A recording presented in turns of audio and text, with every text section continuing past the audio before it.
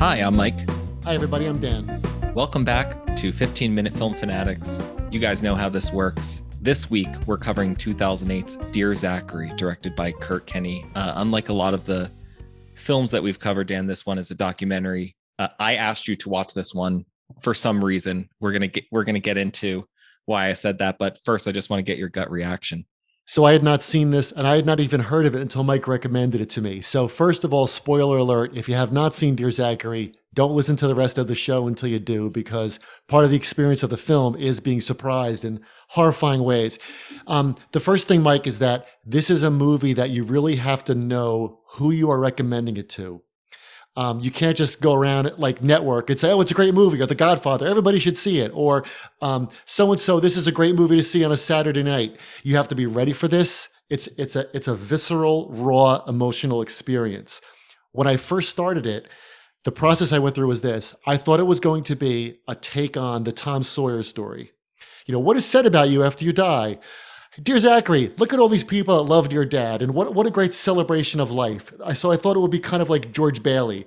And then I wondered, okay, is it going to be that that Andrew, Zachary's father, had some kind of dark side that comes out, because that's the nature of documentaries.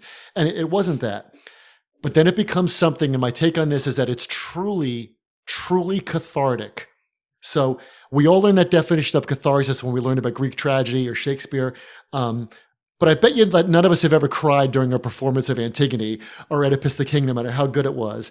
We get choked up at Shakespeare and things. But here, I mean, when his mother's crying about the cremation, it's almost too much. It's almost like you're hurting inside, and you can't believe this was captured on film.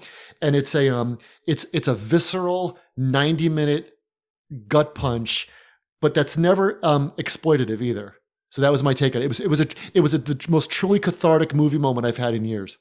Yeah, I think the style, a lot of people call the style amateurish when they're being critical, but I think that it's highly stylized. In fact, it's highly intentionally stylized, because anything too slick would be disrespectful.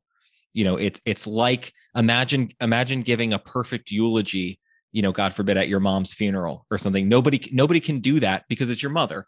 And that's the emotional impact of this movie. And the way in which the form fits the content or fails to fit the content, but in an intentional way. I 100% agree with you. I obviously knew, you know, who you were when I recommended that we do the movie. But this is one of the podcast episodes where this movie is just not for everybody. This is a highly triggering movie, a highly emotional movie. Yeah, and it's also the kind of thing where Mike and I weren't texting each other like, can't wait to talk about Godfather 2. Can't wait to talk about, you know, The Exorcist. It's kind of like, okay, let's have a conversation about Dear Zachary, because we both watched it.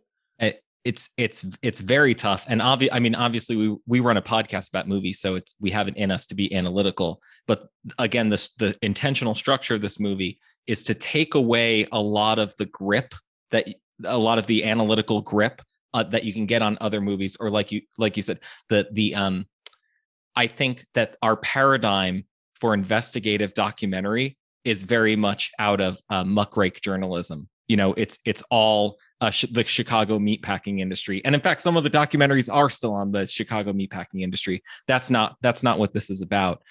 There is a little bit of bureaucracy blaming, and there's a little bit of shock. And I can't believe the system works that way. I can't believe that the system that I believe in fails in certain ways. But that's not the emotional impact. The emotional impact is to listen to Andrew's father say, I should have killed her. I can't believe that I didn't kill her. I wish I had the chance. And to really feel that as a viewer, and to feel things that you didn't think that you were capable of, and the way that makes you feel. This is less of a movie and more of an experience.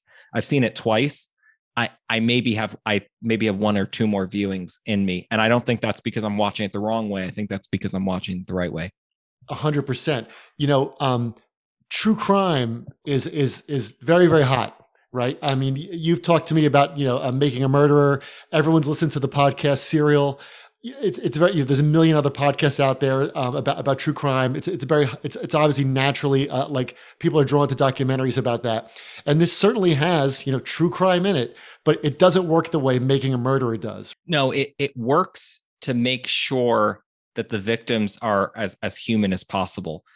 To me, the flaw in Making a Murderer is sometimes they forget about Teresa Hallback. They spend so much time talking about what happened that they go, oh yeah, we should probably talk about that poor girl who was killed. But this is the story of the family that's going through this, and not once but twice. This is not just about the nature of crime. This is about the nature of evil, and it makes you feel it.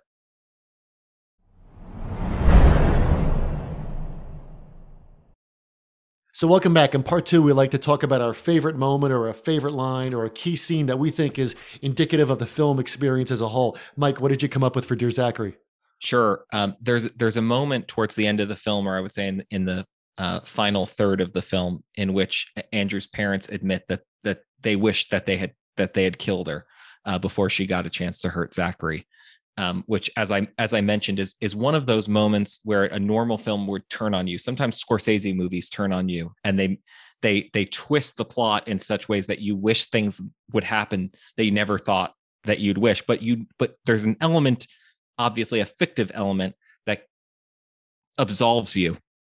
Even if you wish for a certain character to be killed, you know that character is played by an actor or actress, and they didn't actually do what they said that they did. And so there's an imaginative quality that takes you to a place, but it provides you a buffer. And I think that connects back to what you were saying about why we don't necessarily experience true catharsis, because we have a fictive buffer that allows us to play into our imagination, but also protects us. And there's no prophylaxis here in Dear Zachary. The pain is real. The ill intentions are real. And so it's really unlike any other viewing experience. But it's not just about that moment and the pain that Andrew's father goes through, because he's through the rest of the film, he's extremely composed. One of the things you feel when you watch the movie for the first time is, I can't believe the way that this guy is calmly articulating what happened, because if it were me, I would be a shuddering pool on the floor even 10 years after. There's no way that I could sit in front of a camera and say the things that he's saying. Or then you hear conversations with his son's murderer and then his grandson's murder, and he's very calmly working at the logistical details of when they're going to pick the baby up, and you go, how could that phone call even be possible? Right. But for me, there's a weird experience that the film highlights, that there's something about evil or bad things happening that people can sense when bad things are going on. And that moment where the dad knows that something is wrong and he's got to do something about the lady, and he quiets it down because his conventional morality tells him she's in, I can't do anything to her. I can't do anything. I can't do anything to her. And that's the same mistake actually that Andrew's friend makes. And he admits, and that's the reason that Andrew's killed in the first place, because something weird happens. He puts her on a plane to Indiana, and she's come back to the doorstep, and he says, I don't think that's correct. That's not how people act. And so there's something here where we all get why the nature of this crime is more vicious than usual, but it's vicious in such a way that you can see that the people involved had a bad, ill feeling about it. Because again, it's not just crime, it's evil. And that's how humans respond to evil. Usually when we watch a film, we can be absolved by fiction. We could want things to happen to characters or react in a certain way, but we're absolved by fiction. So it's funny that you said Scorsese, because that made me think of Goodfellas, right? Well, Goodfellas is a true story, but your emotions are absolved because it's Ray Liotta and Joe Pesci and Robert De Niro, and you know that they're all actors. So imagine if you had actors playing these parts in Dear Zachary. That would lessen the impact. Imagine if, as you mentioned in the first segment, Kirk Kennedy were given $10 million more to help edit the film and put in slick production and get music and stuff like that. That would also, quote unquote, absolve you from or at least excuse you from the raw feelings you get. So I think you're onto something there. Like, I love that phrase you just said, absolved by fiction. My moment was, I had a lot of moments, but my moment was about 10 minutes in. And again, this is the first time I went through it. You see people talking about Andrew's graduation from med school, and you're kind of settled in and comfortable with what you think this movie's going to be. Like I said before, what I thought it was going to be. It's going to be a time capsule for a kid about his father. In the very beginning, you almost think it's going to be sentimental. That would be great for, if your father's no longer with you, what would that be like? I know I'd want one about mine. But then Kirk comes on and says, okay, we'll get back to the subject of Andrew's graduation, but you have to know the whole truth. And that jarred me for a moment. And then you get the story of the murder and your mouth drops open and you think, okay, that's what this movie's about. But then what you don't realize is that the twist is not the murder. The twist is that Shirley's pregnant. And then the twist is she goes to jail and David and Kathy get Zachary. And then the twist is that Shirley gets out of jail. And then the twist is all the phone calls you mentioned. Then the twist is that Shirley and Zachary are missing. Then it's the press conference. Then it's the book. And then finally it's, who is this movie even for? Like, why did he keep making it? Unbelievable, because you think the whole climax of the movie is you're going to get to see the adult Zachary. You're going to get to see him grow up and that you don't get it. And once that happens 10 minutes in, every 5 minutes you think to yourself, I've hit the wall. Like I can't do this anymore.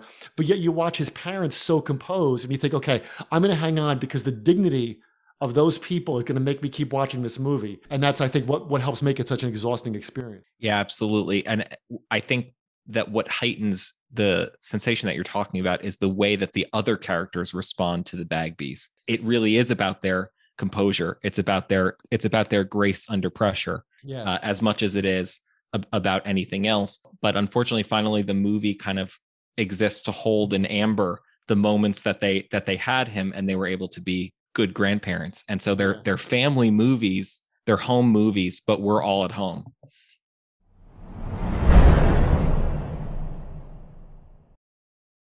Okay, so in part 3, we talk about the ending or the title or the big takeaways. I think we kind of just talked about the title, Dear Zachary, but who is it really for? He is Dear Zachary. He is Zachary, now dear to me. So moving on, Dan, you mentioned that there was a PS kind of at the end of the film. I haven't seen it.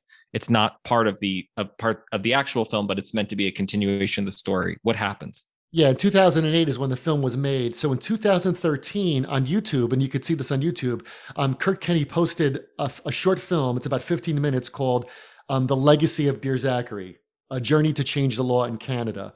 And it's about the law that was changed where, you can't post bail for people accused of first-degree murder. So I had seen the film, a week or two ago because I knew we were going to record. And I said, well, let me watch the PS movie. And within 3 seconds of turning it on, that stomach ache came right back. So I think the PS attests to how powerful the film is. I don't know these people. Before you talked about fiction absolving you, they may as well be fictional characters. I've never met them, but there's something so immediate and so raw about that. And you kind of form this relationship, not to sound corny, but you form this relationship with these people when you watch the first one, that as soon as the PS came on and I saw them again, it brought all those feelings back. And the effect of that is, you get to learn about how they invited 413 MPs in Canada to a screening of the film, and about 30 people showed up, but only 3 MPs did. But eventually, the law gets changed, and there's a lot of nice moments in there from the director about the journey that is still going on, journey for David and Kathy. Sometimes we have the response to fictional characters that they are real people. There are some people circa 1960 that could have wished for Atticus Finch to be true, but the opposite is true here. Where they're so in a sense fictionally good that we're glad that they're real, and we form an emotional connection to them that only takes the 90 minutes and doesn't go away. Sure. Hamlet can seem like a real person to us. Falstaff can seem like a real person to us. So it's funny that sometimes some fictional characters are more real to us than the people that live on our street. I was also struck at the end of the film by how statements are made that would be sentimental in other contexts, but that here are the perfect expression of what's going on. Somebody says in the PS, I think God puts people on earth to be examples. And that's exactly what you think when you watch it. Now, of course, that would be the corniest line or the most sentimental, mawkish line somewhere else. But here it's a perfect articulation of what goes on. And the reason is for one simple thing that you'll hear in writing workshops everywhere, which is people will take moments and say, you didn't earn that. But here it's so deeply earned that you're right. It takes something that would be unthinkably sentimental and it makes it just right.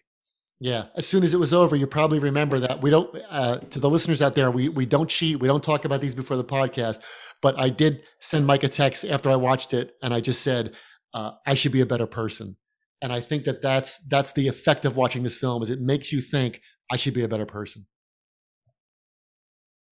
Thanks for listening, everybody. You can follow us on Twitter at 15minfilm. You could email us at 15minutefilm@gmail.com. Let us know what you'd like us to watch. Take care. We'll see you next time.